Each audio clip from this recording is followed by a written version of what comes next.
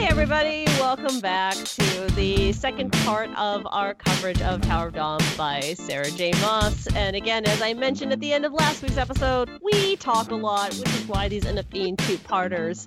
But hey, have fun, enjoy, and join us for our next four-part episode, Kingdom of Ash. Kidding, joking, maybe not joking. We're going to find out. We haven't read the book yet. I'm going to have one episode dedicated to Abraxas. Oh my god. It's just you writing I Heart Abraxas over and over again. Oh my god, I don't think I told you guys, you listeners, that Jane gave me this amazing piece of art of Abraxas. And man, it's amazing. I feel like I need to look up who the artist was on Etsy, but I feel like it would take too long and it'd take a full episode just to find it again. So. But the artist who I found on social media. Yes, I'll send a link. Anyways, so enjoy the rest of the episode.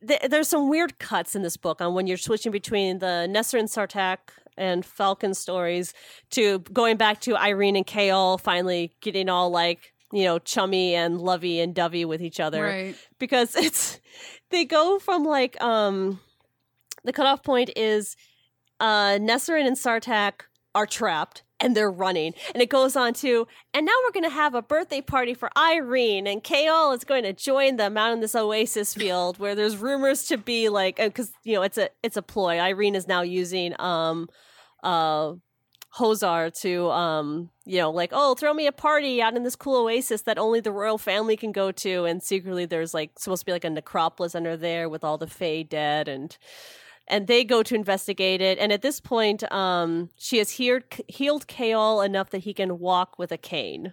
So, and he can run, he can, his mount, the horse they give him to ride. Butterfly! He has a name in Hala, which is the language of the land, but it translates into butterfly. This is a mount that's very angry to have any other passengers on its back. So... But yes, and they do discover the ruins, and they try to play it off, going oh, ha ha, yeah, you guys are all swimming half naked in the oasis, and we just went into a rock in the forest. And Kashin's looking at them you're taking my woman. And Hozar's yes, that's right, Yrene, be my spy. It's no, we're seriously yeah, they're playing the royals pretty well, but they come back for the dinner, and that's when Hozar really gets into her whole drunken state and says hey, you should totally marry my brother. We should have Aelin marry my brother. And that's when Kaol basically says, yeah, no, Aelin's going to marry Rowan because they're bonded and stuff. So too bad. And then everybody goes silent except for... it's sort of everybody knows who Rowan is. They're just oh, fuck, no, we do not mess with that. Oops. But then, of course, Hozar says, okay, well then, Yrene, Kaol, you can make Yrene a princess or something, and then she can marry my brother. And Yrene attacks Hozar. And at first, she thinks she's dead. Hozar's gonna kill her because Hozar has a temper. But Renia and Kashin begin laughing, and that kind of saves her ass because Hozar's oh yeah, that's funny, and oh, you grew a backbone, and Irene's Renia and Kashin kind of saved my ass because I'm sure if they weren't laughing. And Kaol at that time pulls a sword to try to protect her, and he's still using a cane. It's yeah, I ain't gonna no against all those guards. That's we're gonna do this. But during that night, Kaol gives her a locket with her initials on it, with mountains on it to show she, climbed mountains to get there. And that's when they consummate their love. Well, I would like to point out Nesser and Sartak and Falcon are in a spider's lair about to get eaten. Yep. that was that weird cut right in between there. They're we're gonna have some sex, and they're up there going we're learning the weirdest shit possible, and we're trying to avoid spiders. And yeah, and that was talking about all the writing that's going on. Oh yeah, all the ride. He's like, we rode for hours. We also did some riding the other night. It's like, oh god, you know what I'm talking about. Say no more. Say no more. Wink, wink, nudge, nudge. Nudge. But yeah, so there's so much going on, and yeah, so I guess we should go back to Yrene and Kale, and so after we should say Nesrin and Sartak escape, like Borde and like her betrothed, who we don't get to know too much about. Yrene. Again, these names I don't know how to actually pronounce them, and there's no book on how to pronounce all these names. Yrene's correct. Yeah. Sure. Like he comes down, he's with her, and like they save them after Sartak cuts off his hair and uses it so that Nesrin can light some arrows and light up the sky and set the spiders on fire, because they all the Vogue fear fire. So they use that, because again, when you monologue your entire plan to the enemy or to the heroes, depending on your perspective, they're going to use it against you. So yes, they are saved by Borde and her betrothed and everybody else. And that's when Sartak and Nesrin kind of... they doesn't sound like they actually sleep together, but they sleep in the same bed because they're both like exhausted and wounded and everything. But they're basically like, yeah, we're probably gonna bone at some point. So they're okay, they're saved. But it's just one of those weird things where it's like, oh man, they're gonna escape. It's like, and on to Kale and Yrene, who are out here basically in the desert boating away. It's like, I feel like that could have been cut someplace else. Like meanwhile, like no. Yeah. So they find out from their adventure in the jungle in the middle of the desert or whatever. Oasis. It's an oasis. Okay. Sure. Like, so then a whole bunch of guards have to stand on the middle of the desert and let the royal family through, and they all guard these areas and stand. And even Kale's like, he felt bad for the guards who are having to like stand out in the middle of like the blistering heat, like one of the hottest days of their year, and he's like, just for like a princess's whim. So it was like, again, Kale has a conscience. I do like hark on just like how emo he is, but he just sit there and go like, man, their job is just shitty. Like, what the fuck, man? Yes, they have to make sure that the oasis is all set up ahead of time, and it sucks. Yeah. It's guarded, and nobody goes to steal any of the gold that sits out there anyways, and So, we get back to Kale. And with, what's her name? Hafez... Hosar? No. Havitza. They find out that basically the healers are able to exorcise the Valgs out of people, because they're kind of like it sounds like they're kind of a descendant of the Fays who are here. Like, they're the top healers. They fled from Maeve because she kept an army of Fae healers around, and she keeps them away from everybody else because she knows what they can do. But some of them flee and settle in Antica and hide who they are, but also create the Tor, which is how you get all these humans with all these magical powers. Is their descendants of descendants of descendants. So, and that's how Yrene is about, because she finds her ancestor Tower's bell, like an old one that's all I guess the bell thing might need to be described later, but everybody gets a bell when they enter, and she finds one of her ancestor Tower's bells in the womb.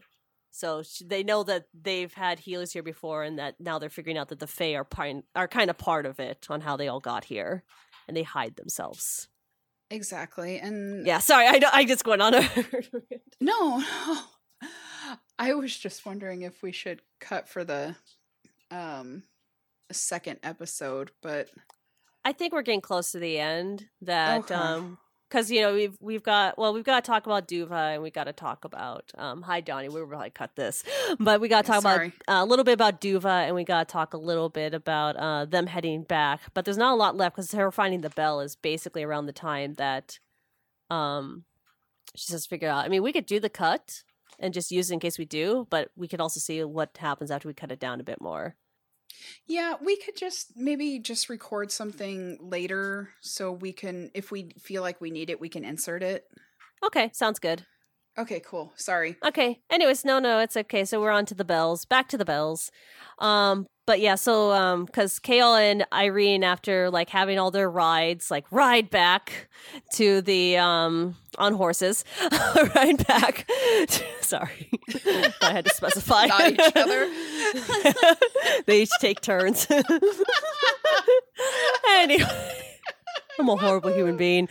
Anyway, so they get back and because they've learned their thing, and Kaol knows that he also has to signal for Nesrin to return as quickly as possible because they've learned their thing. They don't know what Nesrin and Sartak have learned.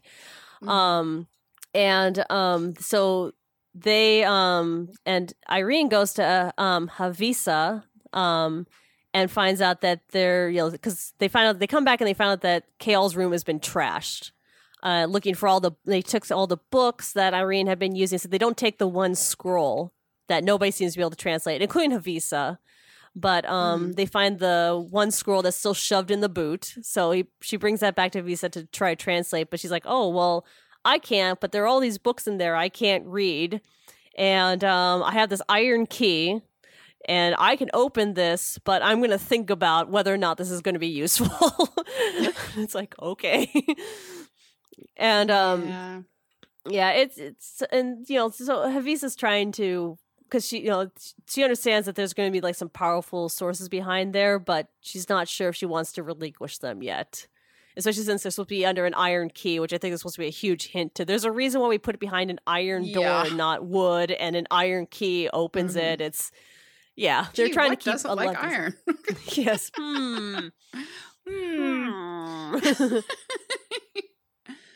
Oh, and at this time also, Hozar comes and says like, oh, Aelin's fleet defeated Maeve's fleet, and Maeve has disappeared, and Aelin is heading back to Tirsen, also known as Lysandra, but but they don't know that. So that's a really unfortunate thing, because he's like, oh, good, they're all alive, and Dorian's alive, and he's all happy, and it's like, Kael's, because Kael's like really happy that they're all back, and he's like, we know, Kael, you don't know, but And also at that same time, that's when Yrene finds a way to that Yrene and Havisa talk about it being a parasite, and she cleanses the parasite of Kael, and he can walk again and move, and first she like realizes that the key is to make him face his darkness within. And that's when you get the whole story of Kael, and a lot of it has to do with the stemming jealousy of Aelin finally finding the source that she needed, and it wasn't Kael, it was clearly Rowan. And also all the things that he, betraying Dorian, or feel like he betrayed Dorian, and that Dorian seems to be moving on without him, and he's still kind of stuck.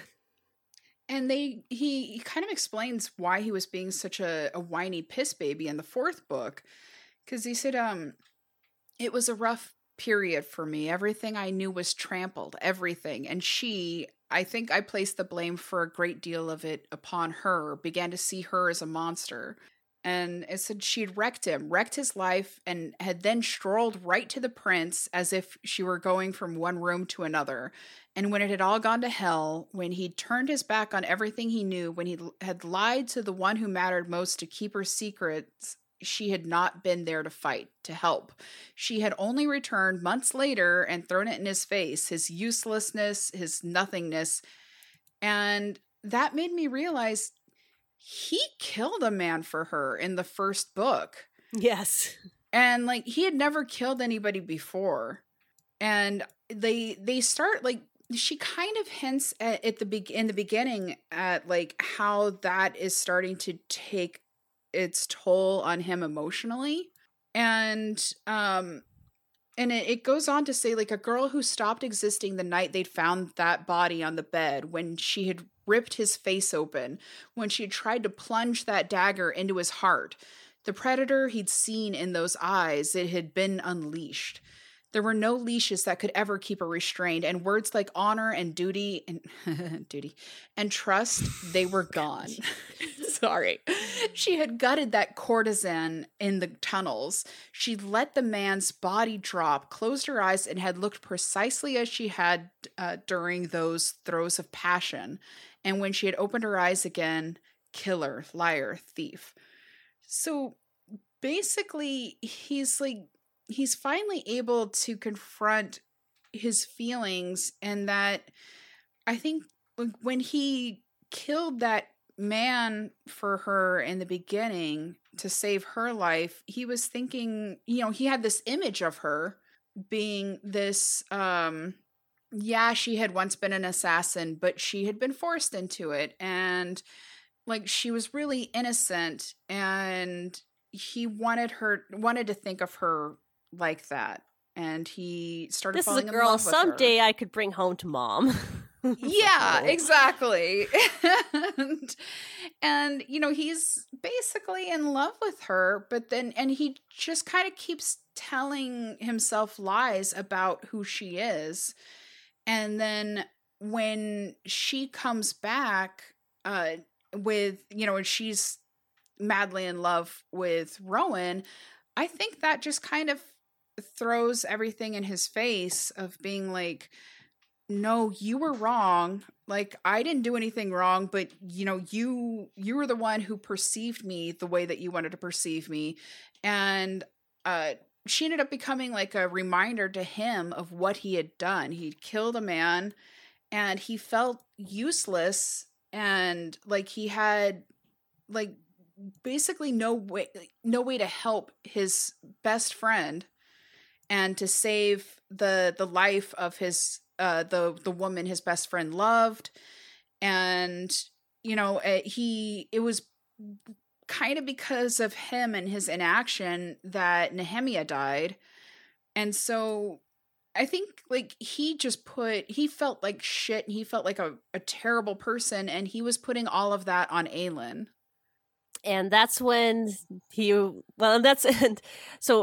and that's how Yrene reaches to him, is that he finally confronts all those demons, and he finds the love that he's needed in Yrene. And then they express, they slept together, but now they've expressed love for each other. So, and now he's, and now he can walk again and move. And, she keeps checking on him because, it's muscles atrophy, but he's like, yeah, I'm good. Like, I know it's still there, but I can keep it down because I have you by my side, Yrene. It's like, yay. Things are so great when they're good.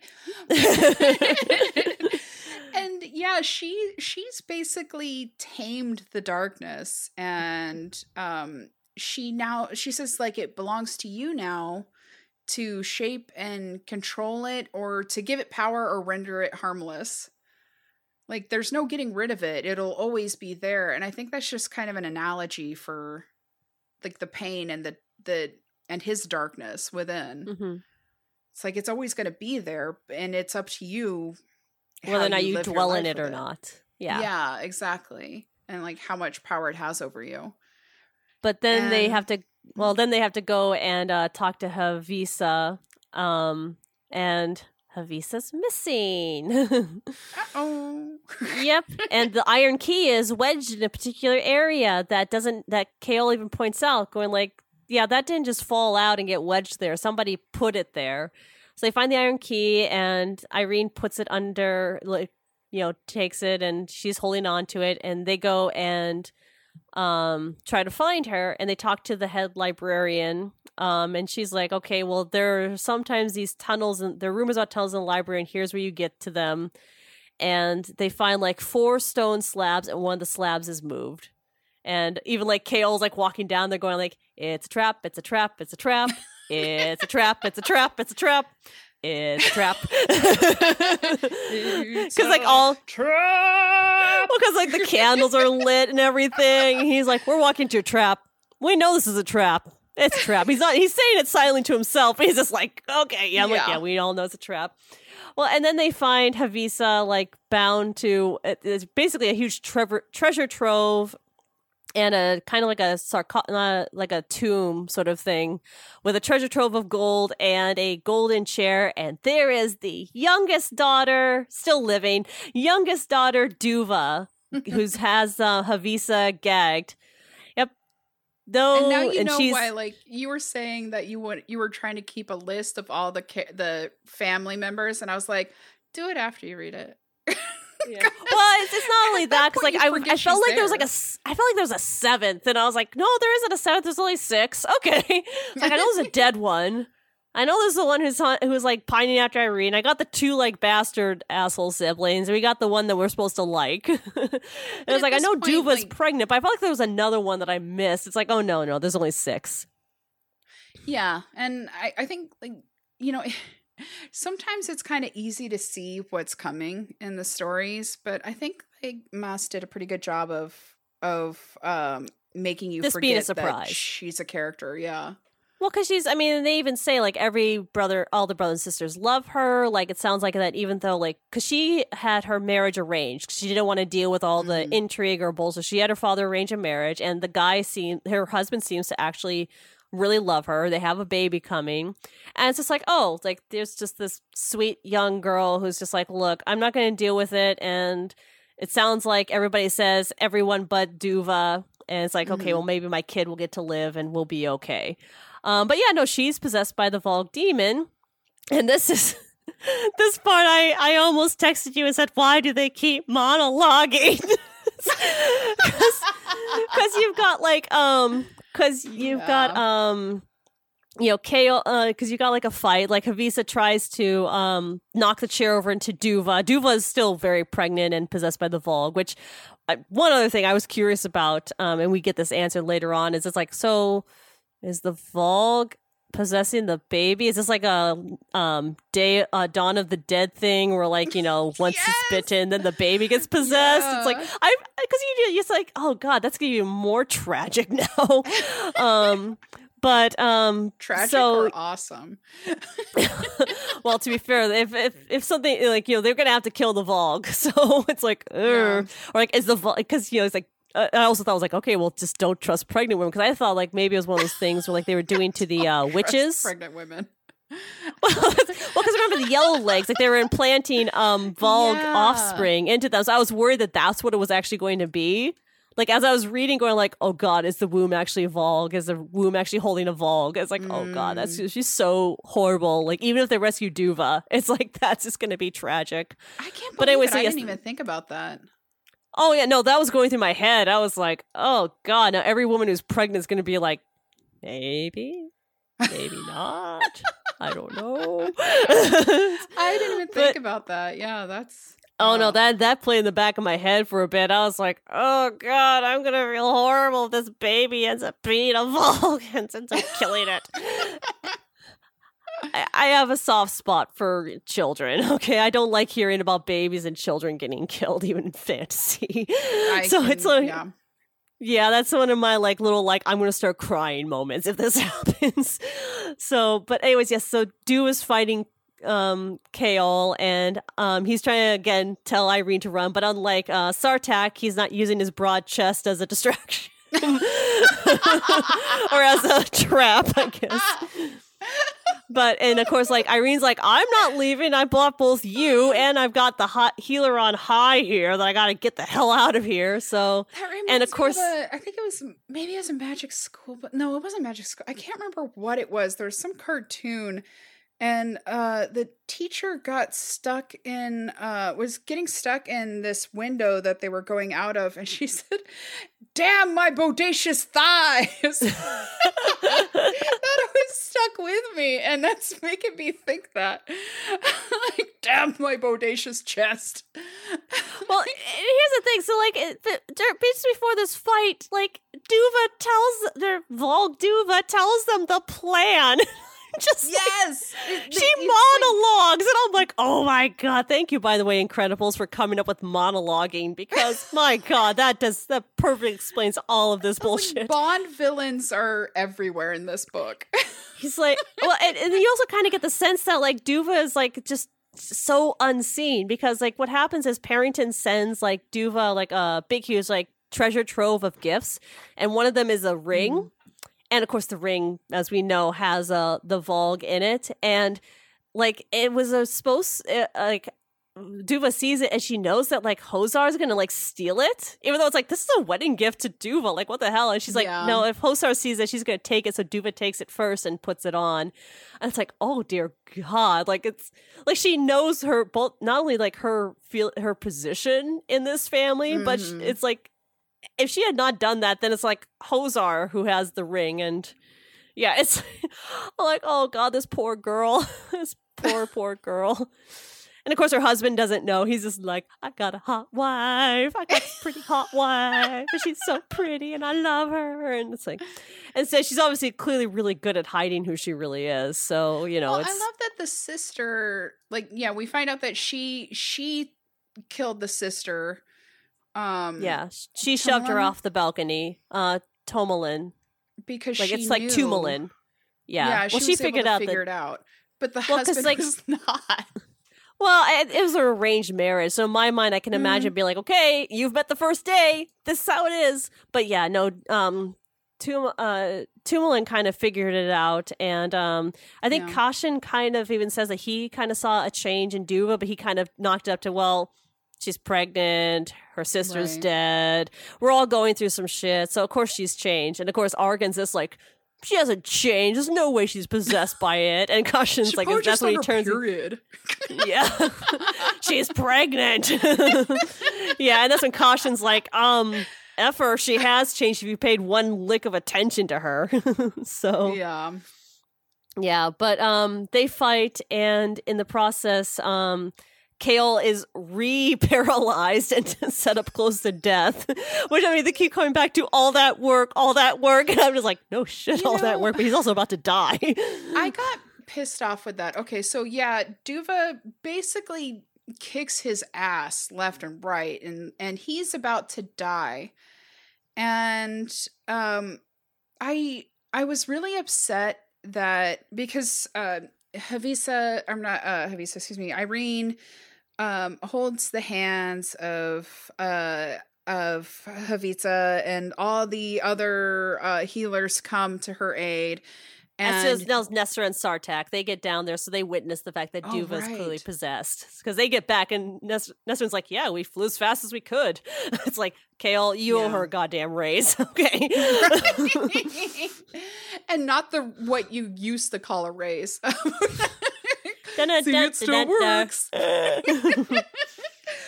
But yeah, so yeah, I'm sorry, I'm kind of jumping ahead. But the Havitsa blows some powder in God, I'm forgetting her name already. Duva. Duva's face, and that makes her pass out. And no matter what, she's not going to wake up until they want her to wake up, and that's how the powder works. But the coma powder. They all get together and give Yrene the strength to heal Kale so he doesn't die. And I got so pissed because not because it's Kale, but okay, maybe a little because it's Kale. But I thought, like, you know, Maas really should let Kale die. And like, because no major characters have died, and you have to raise the stakes and make it more dire. You can't just like, you know, you can't set people up to be like, oh, well, he's not really dead because, you know, she's going to heal him, obviously. I Song of Ice and Fire sort of like stakes. Yeah. Like, I'm not saying like kill fucking everybody or like, and definitely don't you dare fucking touch my favorite wyvern. Boy. But I'm just saying that she needs to let some of the major characters die, some of the major good characters die, because there have to be stakes. You know, there has to be something real that can be lost. Yeah, it's I think that one thing that kind of annoyed me about that healing thing is not only that they end up being linked. So basically, if he dies, she dies. If she dies, he dies. Which I kind of started thinking about it because I was like, What if they have a child and she dies in childbirth, and that child's like an immediate orphan? Oh man! Thanks for making it dark. I got dark as I thought about their link, because like the link is basically like if her power's drained, he goes back to being crippled. But if she's like full power, then he's like, I'm fine, I can walk, everything's good. But I think the only thing that kind of annoyed me as well of that healing, it's like even the scar is gone from his face. I'm like, oh, for the love of God, he's fine. So now he's going back to being a pretty boy. Hey, scars aren't terrible, okay? Well, but still, yes, I know it was the reminder of the incident. Yeah, exactly. But yeah, so now he's depending on her energy, I guess. Her magic powers, her magic hands. With it, though. Magic hands. Yeah, now he's okay. Well, he's got love. I don't know. I feel like it was a development for him. Like he kind of ends the story in a way better place mentally.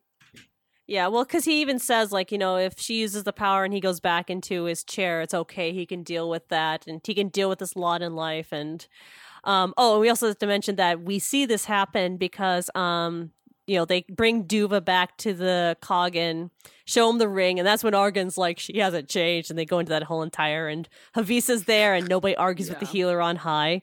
And that's when Yrene tests the theory of, is this really a parasite, and can we get it out of her? Mm-hmm. And they do. Like, after, like, a lot of screaming by Duva, and the demon like gets thrown up by her, and black smoke disappears. She's alive, and her baby's okay. It's not a demon baby; it's a human baby. Yrene confirms, and that's when the Coggin and all of the siblings of Duva come and say, like, "Hey, we'll give you anything." Well, except for Argan, he doesn't say anything. We'll give you anything for saving our daughter/sister's life, and Yrene just basically says, "Save my people." And so they send an armada, basically. You got Sartak, who's basically ready to go and fight with Nesserin, and just battle and bring the rucks that he can, which is like 1,000 rucks. And then you've got Kashin coming up later on in a couple weeks, and you've got Hozar, who's sort of like, look, I know I'm a shitty friend, but thanks for saving my sister. So whatever you need, I'm joining you in a fight. So it's like, okay, cool. So yes, and the Coggin is going to send his own armada as well, and they leave off on boats, but not before something else. A couple other things happened, which we should probably mention. Which one do you want to go with? We got to go with Nesserin's or the rest of Kaol's stuff? Let's finish up Kaol. Okay. Kaol and Yrene are married. They got married before they left. He proposed to her. You don't see anything, except Hozar does throw a massive party after the small wedding. So because they get married. Because she's her. Yeah, because she needs a party. She needs an orgy, basically, which is what a lot of these parties turn into. It feels like an orgy. So yeah, and also that's their life, and also they've got they're on the ship, and Kaol's body has returned to more normal, and he goes over there, and Yrene has stuck that piece of paper that Aelin had written her years ago and said, yep, I just hold on to this and just think about what I said. And do you have the writing that's on there? Because I feel like we didn't say it, like what Aelin actually wrote to her. Oh, no, I'm sorry. I don't have the note. Okay, I know that it's the world needs more healers was the bigger thing about that. And right. Kaol reads the note and he's like, oh, crap. Yeah, Aelin wrote this. and he does have like a pretty like interesting moment where he's like, the woman who takes life gave life of a woman who heals life. It was like the perfect balance between the two of them. And he goes on to tell Yrene about who her actual savior is. And then let's go on to Nesserin, who is, flying with Sartak. She gets a ruck of her own, who lost his rider to old age, so she's claimed a ruck of her own. And, of course, Sartak has been like, hey, I love you, and I just told my dad I'm going to go and fight in this battle with the woman I love, and the Coggin tells Sartak, no, you can't love this woman, you have to marry a princess. He's like, well, then I'm not going to be heir, because you find out that the Coggin had already made Sartak heir. and he's going to follow the woman he loves into battle. And also, then another side note, because there's so many of these happening, Nesrin finds out that her father and her sister are alive, and they have arrived with her aunt and uncle. So all of her family is alive and in Antica with her uncle. So that was good. That made me happy that her family actually survived, because it's like she's probably like doesn't know like where they are. She's still questioning it throughout the entire book when she finds out that Rifthold has been attacked. So she's living with that, and she finds out that her family's alive, and that made me happy. I was like, oh, good, thank you. Like, don't keep kicking this woman while she's down. Yeah. But we should also, I think we failed to mention one other tiny little tidbit. Before you do the note, I found it. It says, for wherever you need to go, and then some. The world needs more healers. Yep, it's it's again all the pieces are coming together, and I know that it talks about that in one of the novellas as well. Like that story is kind of touched on, because I had to stop reading the novellas when I found out that was a story that was going to be touched on. It's like, oh, I don't know who this character is. She seems important. I'm just going to close this book, and I will read the other ones first. But are we talking about little something about Falcon? Oh, yes, because before Falcon he's also about to sacrifice himself during the spider battle, and he's like, hey, my older brother, I found out that he fathered a child and niece on, like, I have a niece out there somewhere on some woman, and when I went to go and find her, found out that her mother kicked her out of the house when she was a child, and I have never been able to find her. But if you find her, she's somewhere. It's like, oh, for the love of God. Well, once he mentioned like looking for his niece as well, as like, oh, of course you are. Of course you're her fucking family. Like, you know. Lysander needs family too. Who isn't going to kick her out of the house for being a shifter? So it's like, God damn it. Yeah, I was like, oh, we need to mention that. Yes, and they do tell him that you're like, oh yeah, no, I've met your niece. That's the person who can do the cool shifting. You know, she's clearly, I mean, I know that this wasn't a conversation, but Swosey's like, yeah, clearly she's far more advanced than you. So, because can you see what she could turn into? Oh, yeah. Have you seen the sea dragon? Yeah, sea dragon. I know Nestor technically hasn't seen it, but yeah. Oh, what's this? A little big wolf? Oh, you can be a big wolf. She can be a frickin' snow leopard. Well, at least I get to feel her boobies. But yeah, he says, when I was 7, my older brother sired a bastard daughter off a poor woman in Rifthold, abandoned them both. It has been 20 years since then, so that tells us he's 27. And yep, and it matches up with Lysandra's age as well. Yeah, exactly. Quick calculations by Nesrin, but still was like, yeah, no, I know where this is going. We only know one other shifter in this entire series. Yeah, exactly. It has been 20 years since then, and from when I was old enough to go to the city to begin my trade, I looked for her, found her mother after some years on her deathbed. She could barely talk long enough to say she'd kicked the girl out. She did not know where my niece was, didn't care. She died before she can give me a name. So it's like, I know the fucking name. Yeah, we all know the fucking name. But there's also, it sounds like there's another shapeshifter, because they talk about Maeve, how she always has an owl. Oh, yeah, the owl's also supposed to be like a healer, it sounded like.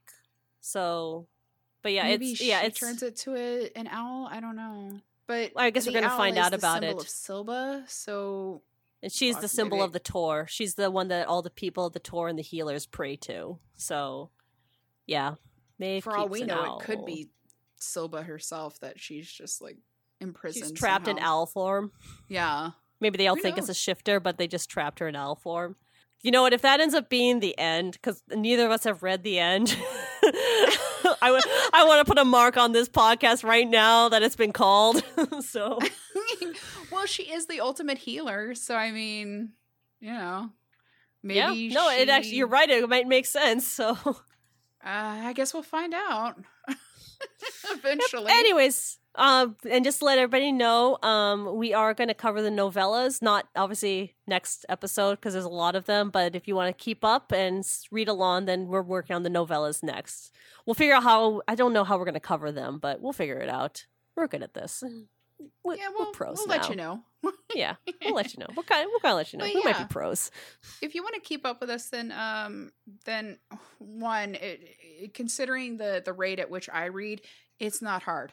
But you could just start reading the novellas, and you'll be right there with us. But, At the rate I read really fast, but I read a lot of other books in between reading this one. It's like I started, I was like, I've read 5 other books because I just did not want to read this. I had no interest in KO. Like, there's so many other books I want to read, so I'm kind of like, oh, please, like, let's just get through this. And I opened the last book in the series, and it's like over 900 pages, and I was like, ugh. I think I said I needed. I think I told you I needed to take a break from Miss Maas for a while. Yeah. So, anyways, I know we've covered it because we're kind of wrapping up here, but yes, it's. I would say it's not a bad book. It's just that it's really hard because you spend so much time just being really angry at KO, at least I did for long, because he just sounded, as you said, so whiny, and it's like, get over yourself. She's with somebody else, and stop using Yrene as a sex toy. Just let her go. Yes. It's like you. So I like that this kind of opened up a bit more to who he was, and I'm glad he found happiness. He's got a wife and everything, and Yrene is clearly a good person. And I hope that remember he's like what, 19 or 20? Yeah, he's young. Yeah, they're on the choice. Oh yeah, but yeah, and hopefully she'll survive childbirth. By the way, if that is happening, I'm also pinning this moment as well. As Jane predicts one of the saddest things on the face of the earth. Oh, gosh.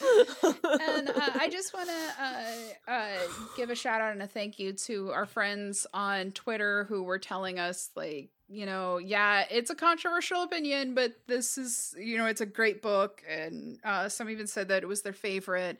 And just to stick with it, because I'm still, I don't know, I feel like I'm better with Kale now. That she kind of went more into his character, and I've always liked Yrene, and I appreciate her more now. But I even not being the biggest fan of Kale, I still found the book entertaining. Like, I wanted to find out what was going to happen next.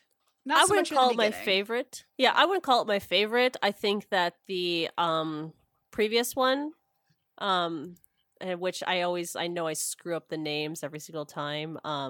Empire Storms was the actual number. That was actually my favorite so far.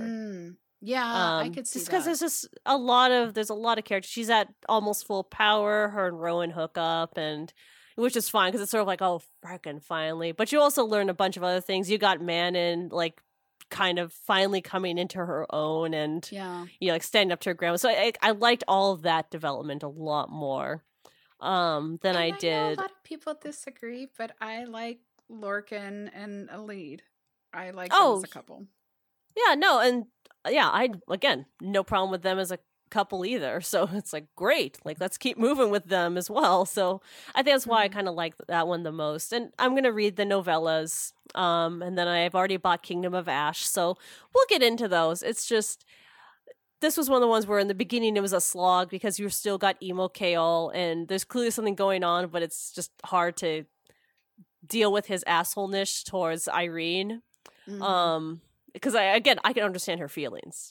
She watched Ardalin's soldiers basically burn her mother alive. So it's like, okay, you have a right to be pissed. Yeah, that would kind of color your opinions. Yeah, and then she even learns later on that the king was even possessed by the Volg. So even then, it's hard for her to stay completely mad because, and you learn that the king was also trying to protect his own son at one point. While trying to so it's like she's toying with the idea of not everything is purely black and white with some of these things that happened.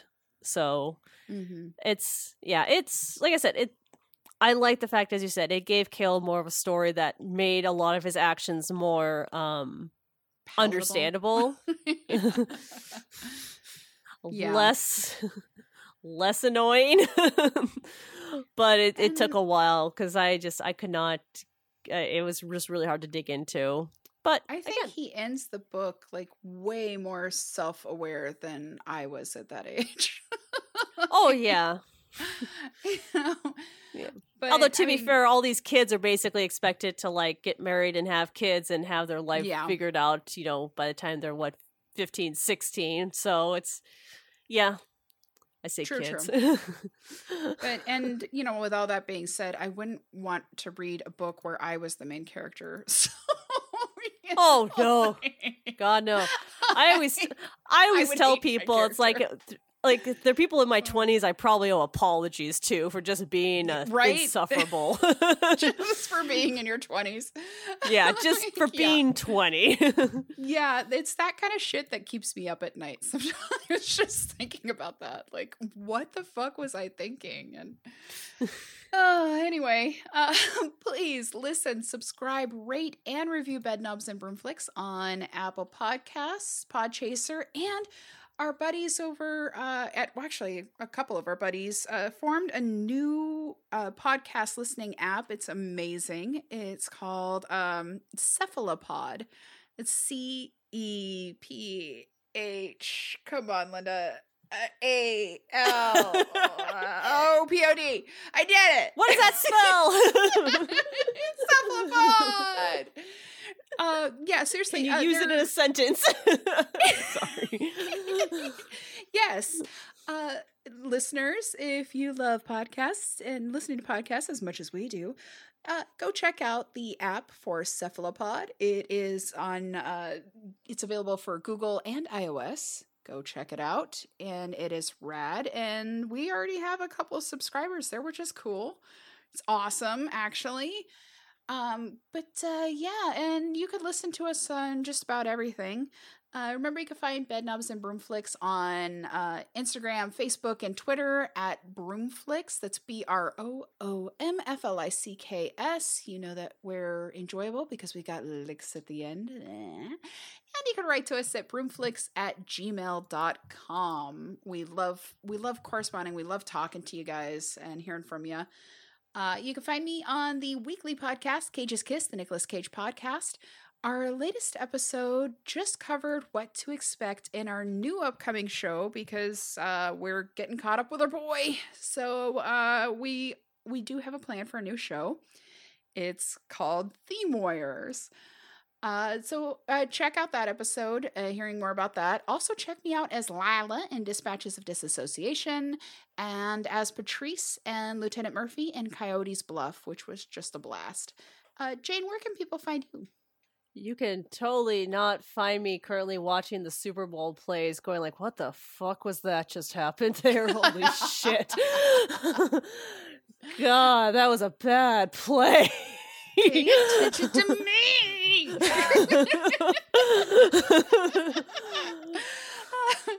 I'm not needy.